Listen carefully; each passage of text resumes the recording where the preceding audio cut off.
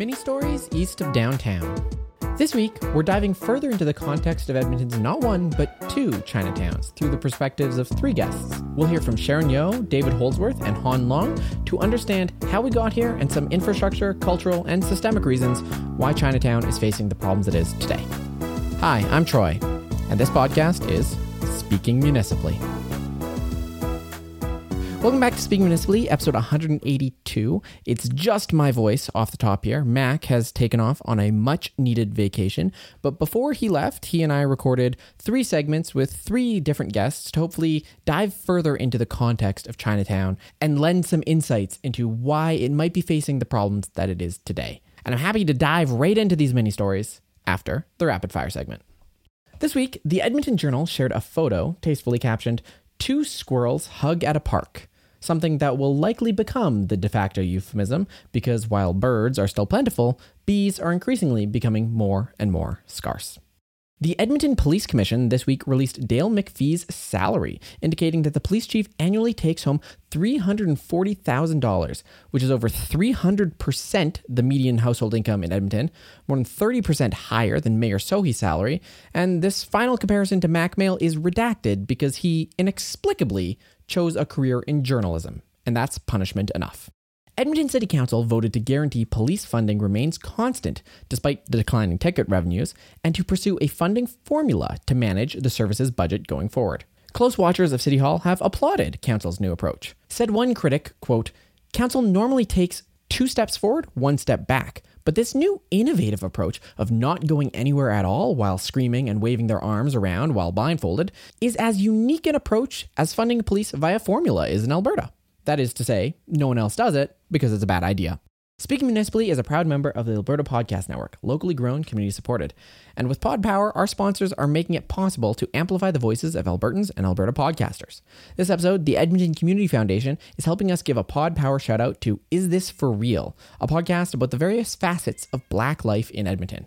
In the first season of the show, Breaking the Blue Wall, host Omar Salafu explores anti-Black racism and policing. It tells stories about policing in schools, accountability in Alberta's policing system, and the impacts of police violence on Black Edmontonians. You can listen to the podcast and read more about each episode at isthisforreal.ca. And of course, you can also support the work of these podcasters and future seasons on Patreon. We could think of no better person to help us understand some of the background of Chinatown and get a little more context for all of the recent discussions than Taproot contributor and my better half, Sharon Yeo. Welcome back to Speaking Municipally. Thanks for having me. I wonder if you could start by telling us a little bit about your personal connection to Chinatown. So I am not a historian of Chinatown, Edmonton's Chinatown, or Chinatowns in general. I'm a second-generation Chinese Canadian, and my family immigrated here in the early 1980s. But I did not reside in Chinatown growing up, nor does my family have deep connections to Edmonton's Chinatown like other Chinese Canadians do. So I'm coming at it from someone who has been involved in Edmonton's Chinatown as a volunteer for about 10 years now, and have met many people who have taught me some of the history in Edmonton's Chinatown along the way. And you've been able to share some of that history through the work that you've done, right? So organizing the Chinatown walking tours, Chinatown Dining Week, a night market. Why did you organize those events and what were they intended to do for Chinatown? So a lot of it has come from conversations with other people in my same generation who remember a very different Chinatown when they were growing up. And the Chinatown I remember growing up was one that was very vibrant. My family would visit Chinatown in the commercial areas, especially on the weekends, where we would, have family meals together and do a lot of our grocery shopping.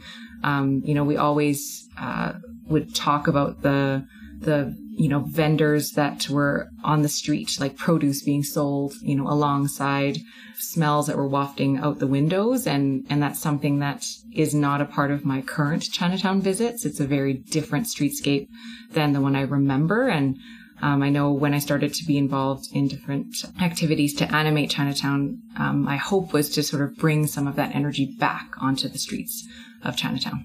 And maybe I've jumped the gun here a little bit talking about Chinatown, but what have you learned in the folks that you've talked to and the research you've done about Chinatown's history? Actually, we don't have just one Chinatown, right? Tell us about that. So the walking tours that came as a result of the Chinatown conference that was held in 2016 taught me a lot about some of this history. So some people will know that the first Chinese person that was recorded in Edmonton came in 1890. His name was Chang Yi, and he opened a laundromat pretty close to where the Edmonton Convention Center sits now. And that is actually where Edmonton's first Chinatown sort of began. And that cluster of businesses that were there was actually demolished in the late 1970s to make way for Canada Place, or where Canada Place is now.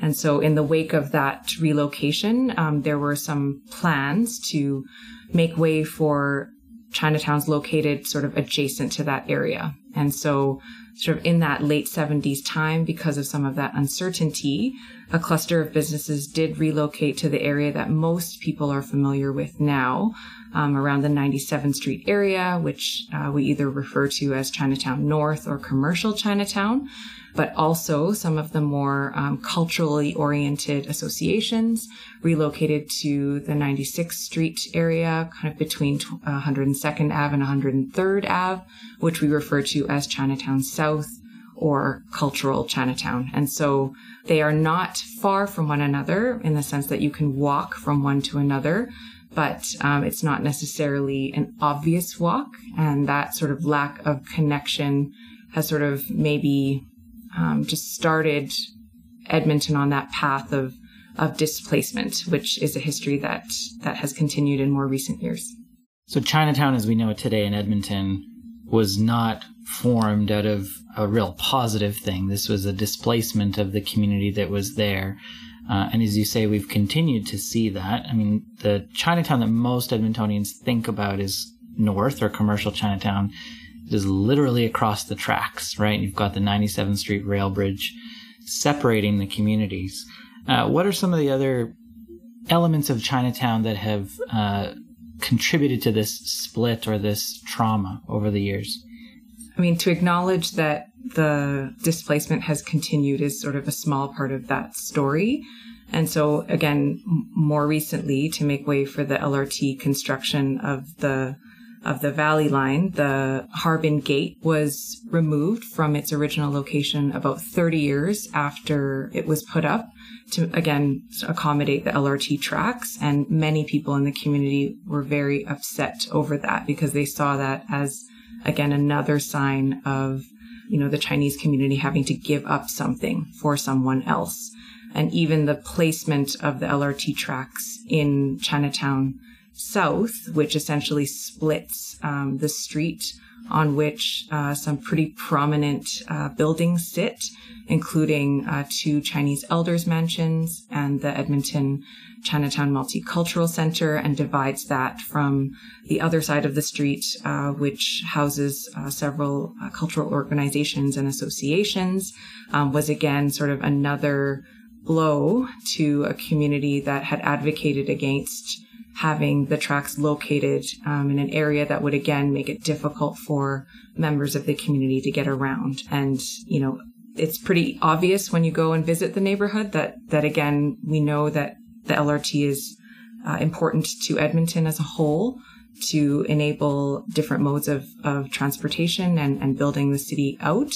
But it's really hard not to see how it will impact Chinatown in the long run. Yeah, we seem to see it again and again. I remember the conversation came up with the Royal Alberta Museum and what a great asset that would be located to Chinatown. And instead, it's furthered the divide. It's got this huge blank wall that separates Chinatown from downtown. And you mentioned Ice District. Of course, the Edmonton Oilers group has donated, we'll say, a bunch of money to Boyle Street to relocate their facility even closer to Chinatown. So displacing some of the folks that were in that northern part of Chinatown and pushing them further into Chinatown, where there's already a concentration of social agencies in Macaulay.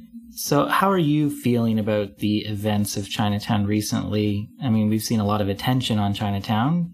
There's money that council is putting into the area, some of it for hiring private security, which is a very short-term solution. Some of it maybe for some longer-term initiatives. Do you feel any sense of hope that things might change in Chinatown because of this renewed interest, or should we be maybe looking at previous things for lessons we might have missed to prevent this from happening again?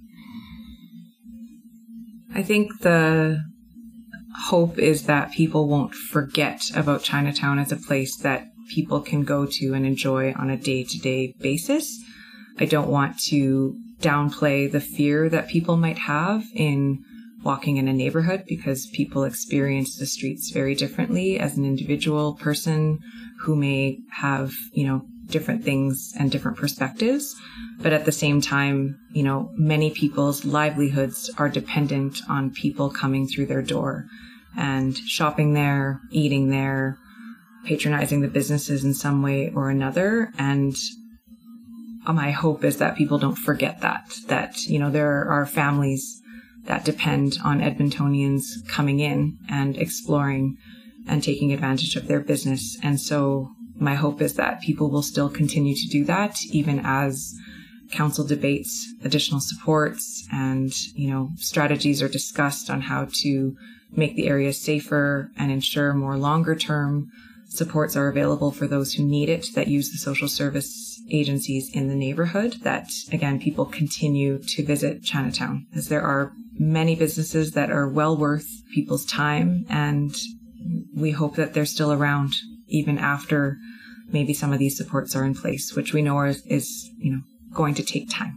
Well, thank you for joining us to give us a little bit more context on Chinatown, and of course for all of the exciting things you do in Chinatown with Chinatown Dining Week, which I presume might be back again. Where should people go if they want to learn more about you or the things that you've been working on in Chinatown? So all of the Chinatown Dining Week information, if we update it to bring back for a 6th year, will be on edmontonchinatown.ca. Clearly, physical infrastructure plays a pretty significant role on how a community can come together or, in fact, be divided. And in considering some infrastructure that can either have communities rally around it or be divided, we thought of no better examples than Harbin Gate or the Living Bridge in the context of Chinatown. And we reached out to senior planner at the City of Edmonton, David Holdsworth, to get some updates in the context of Chinatown. And we reached out to senior planner at the City of Edmonton, David Holdsworth, to get some updates on these projects. We wanted to ask you about a couple of other sort of infrastructure, streetscape type stuff. So one that I'm keen to get an update from you on is the 97th Street Rail Bridge, which has been referenced in numerous of these documents and strategies as something that kind of divides old or cultural Chinatown and the new commercial Chinatown, and has also been a source of disorder potentially, just the way that it's configured and structured there. We saw some exciting stuff with it a number of years ago when it was the Living Bridge, and That's right. We had some volunteers do some interesting stuff on top, but that hasn't happened recently, and it still seems like a bit of an eyesore, something that's fallen into disrepair. I assume you and your team are responsible for maybe at least working with the community to figure out what happens here. What can you tell us about the rail bridge? Sure. So I've always had a bit of an interest in this because it's the last remnant of the rail line into our core. So from a heritage perspective, I always thought, this is a unique remnant that we have. How do we make it better or recognize it? But I do recognize in the various plans that we've looked at, strategy recognized 3 concepts from retention to removal. At the moment, it's, I guess, visually in a poor state. So we are working with CTC to explore options to work with Qualico potentially, because it's actually a private bridge, so it doesn't actually belong to the city. So I know people say, well, when's the city going to do something about it? And I say, well, it's privately owned. But we do view it as a key piece of infrastructure, whether it's kept or not, because it also is a big link to the shared use path to the east, and how it would connect to 105th or the Columbia Avenue bike network as well. I know CTC are looking at options, and obviously it's not their bridge. So I think the chair has reaching out and talking to Qualico, and I guess if Qualico receptive to ideas, something probably or hopefully will be developed. Well, there's another piece of, I would say, a welcoming gate to Chinatown, and that was the old Harbin Gate, which was in the old Chinatown from 1987 to 2017 when it came down for LRT construction. And it's now in a storage yard somewhere. It is, yes. In 2019, when we were looking for updates on this, we had heard an update that the city was considering a replica, and that update actually came from you. So to our knowledge, we haven't heard basically anything since, and it's been a good 3 years since.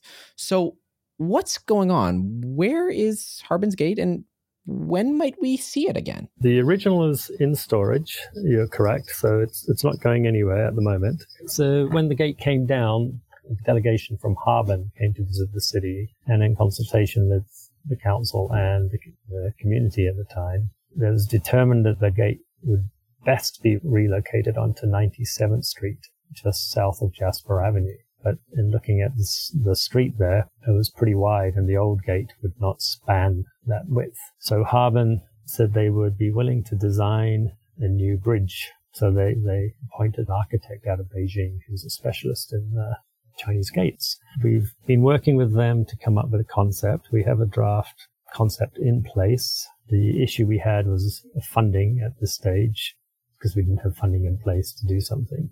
Now we've identified the funding source as the new out of the downtown CRL, the Community Revitalization Levy Fund.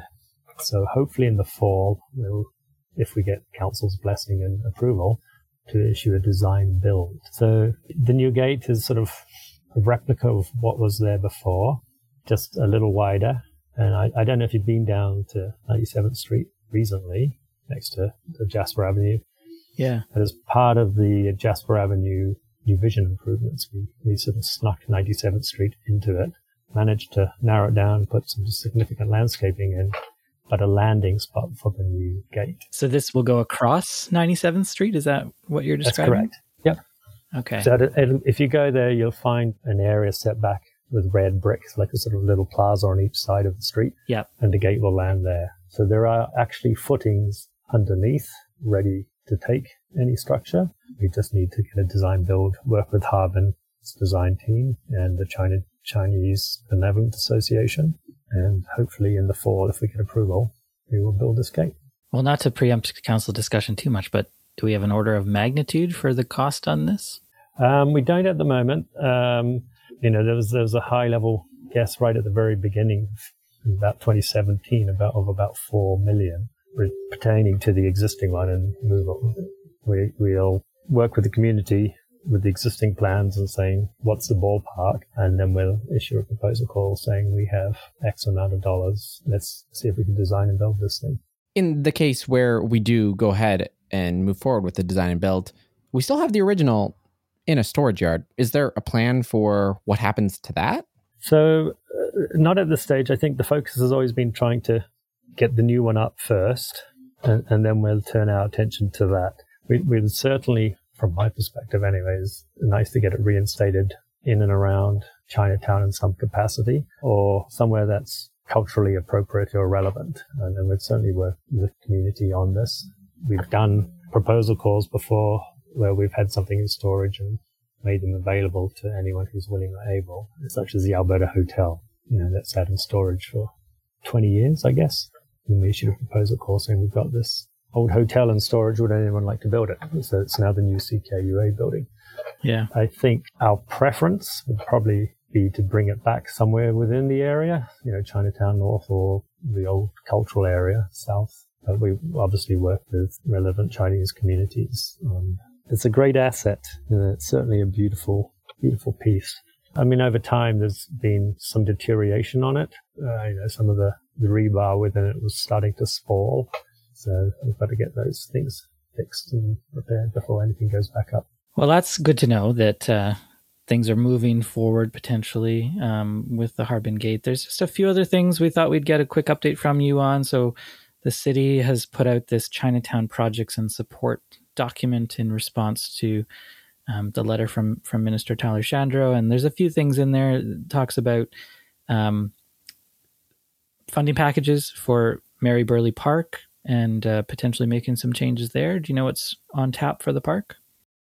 I don't. I mean, that plan is quite new, so I'm not up to speed 100% on that. But I know Mary Burley Park has also been looked at with the neighborhood renewal. So neighborhood renewal is offering significant opportunities at this stage for the streetscapes and potentially in and around Mary Burley Park as well. So they're about to release some high-level concepts, I think, in the next month. Okay. And then the other big thing sounds like this Boyle Street Macaulay neighborhood renewal project, which you mentioned, and that's for the next 3 years or so, I think, is when that's scheduled for. So it is. Yeah. And what kinds of things would be in that project? So as I mentioned, it's typically neighborhood renewal does like for like, but I think they recognize the Boyle Macaulay neighborhoods are so unique because they have 3 business areas in, there's Little Italy, Chinatown, the Quarters, which is part of the downtown as well. There's Church Street. So there's a lot of historically unique spaces here and places. As they advance it, we're working with them, working with the BIA, the Business Improvement Area, the Chinatown Business Improvement Area, and CTC on trying to get some of these physical improvements identified in the various design plans in place. And it's a matter of them going to council and saying, are these things that we can fund or are able to fund? And so we're working through them slowly with the community on prioritizing, if we had a wish list of we can't get them all, what would our priorities be? While physical infrastructure certainly contributes to the shared trauma that the Chinese community faces in Chinatown, it's, of course, not the only cause. With all of the discussion recently about the events in Chinatown and, of course, the need for a safety plan and a response to Minister Shandro and other things, we thought it would be good to talk to somebody who's been really involved in supporting Chinatown, a member of the community. And so we're very excited to welcome Han Liang to the show. He's the chair of the Chinatown Transformation Collaborative Society. Ni hao, and welcome, Han. Thank you very much. Ni hao. Okay, I want to start first by asking you about council. A couple of weeks ago, you spoke at council on behalf of the families of one of the men that was tragically killed in Chinatown. It was really great to hear you represent the family and to share the important thoughts that you did. And I'm just curious how you're feeling about that now. Do you feel like you and the community were heard by council? When you ask me how do I feel right now, the community is still very, very, very, very much in pain. Right. I mean, there's definitely a lot of tears that are still being shed, a lot of mourning that's going on. It was just so difficult today. I don't think I've ever been in a funeral that difficult.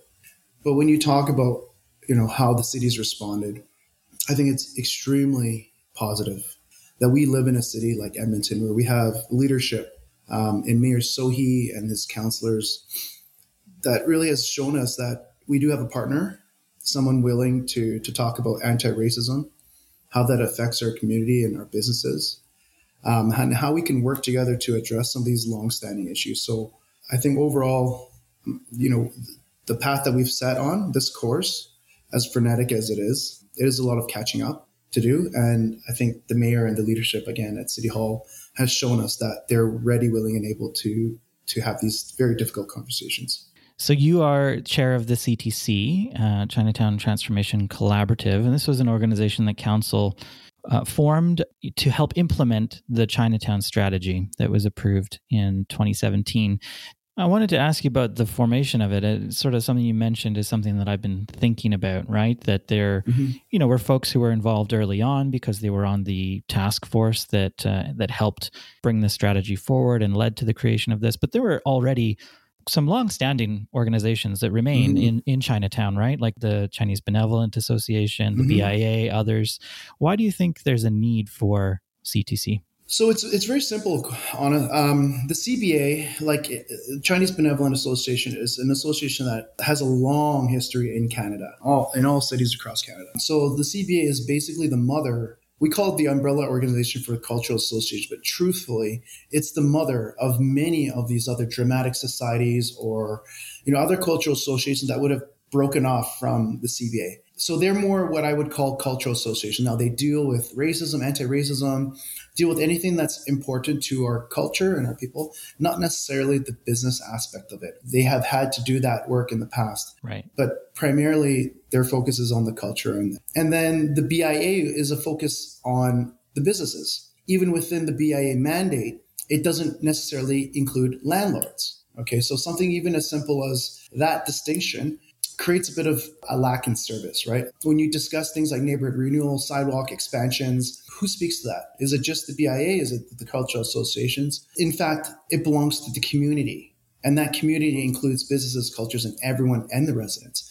And so the CTC really was an organization that was started through the work of the CBA, through the work of members from the BIA and other youth members to address some of these pieces that fall between the cracks. And then in certain situations where, the BIA normally takes care of economic recovery, but they've had to focus a lot of time on safety and security. Well, then that's a piece that we will then pick up and we will start to take on because, of course, resources are limited. And the CTC, by virtue of being in a city with, again, leadership that really believes in retaining and encouraging the culture that we see in Chinatown, they've set aside money. I think that was about $800,000.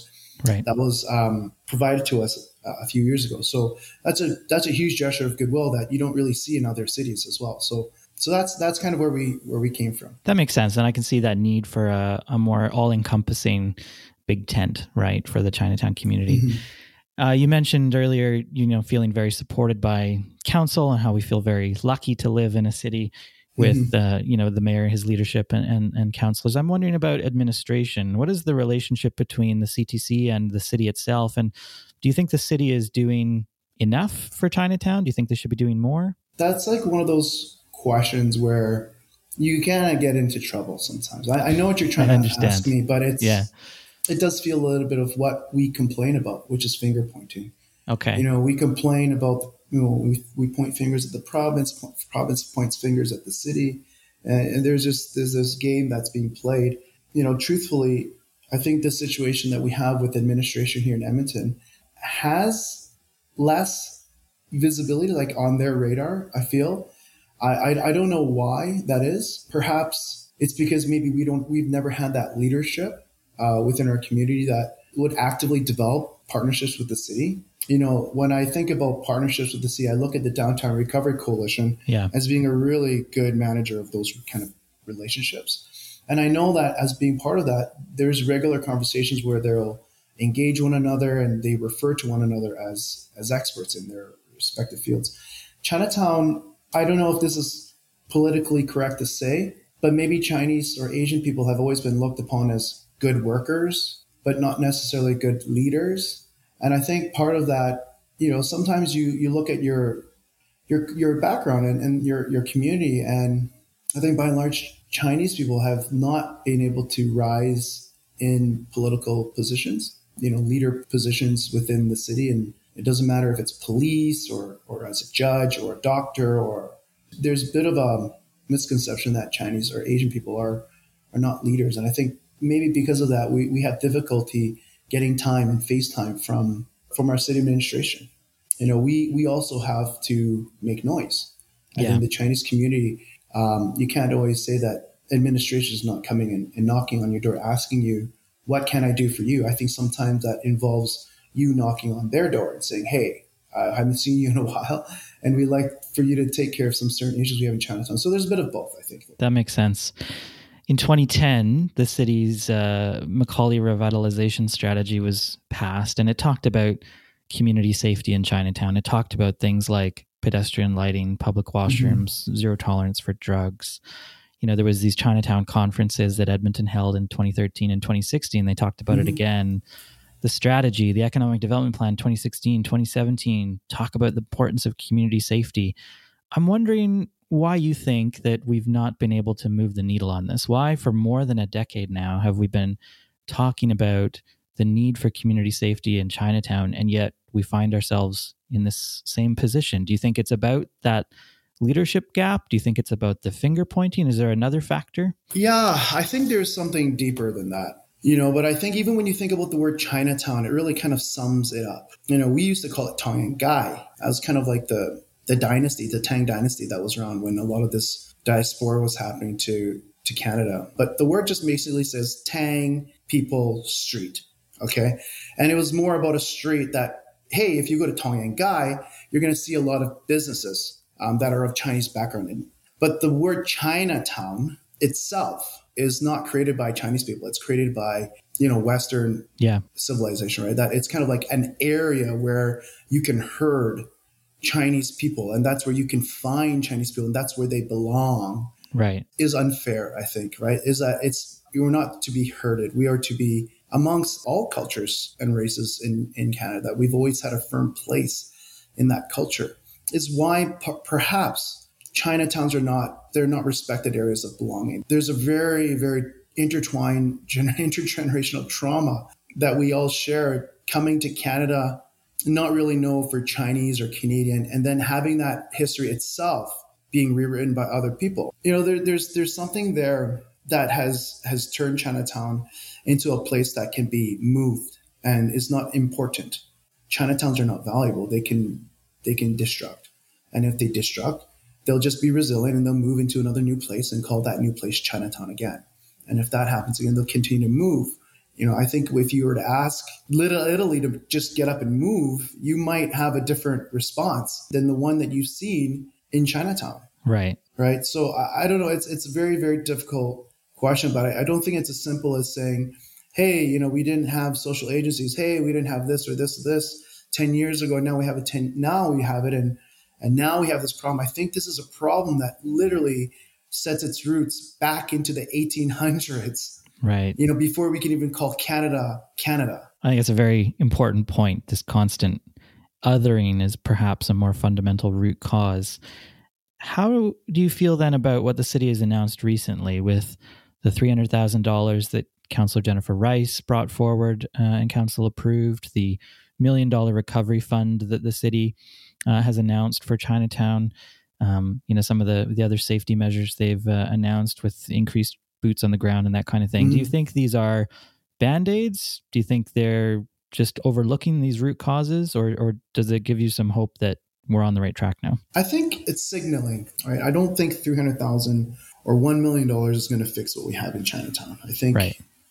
I think that money most likely is going to be used towards some immediate short-term things that we've been successful at, like this private security program that we've been, I feel like the community has a better sense of control over their community by having this private security versus being able to phone police. So it's just a continuation of this private security program that we've already had to address the problems that we see in Chinatown.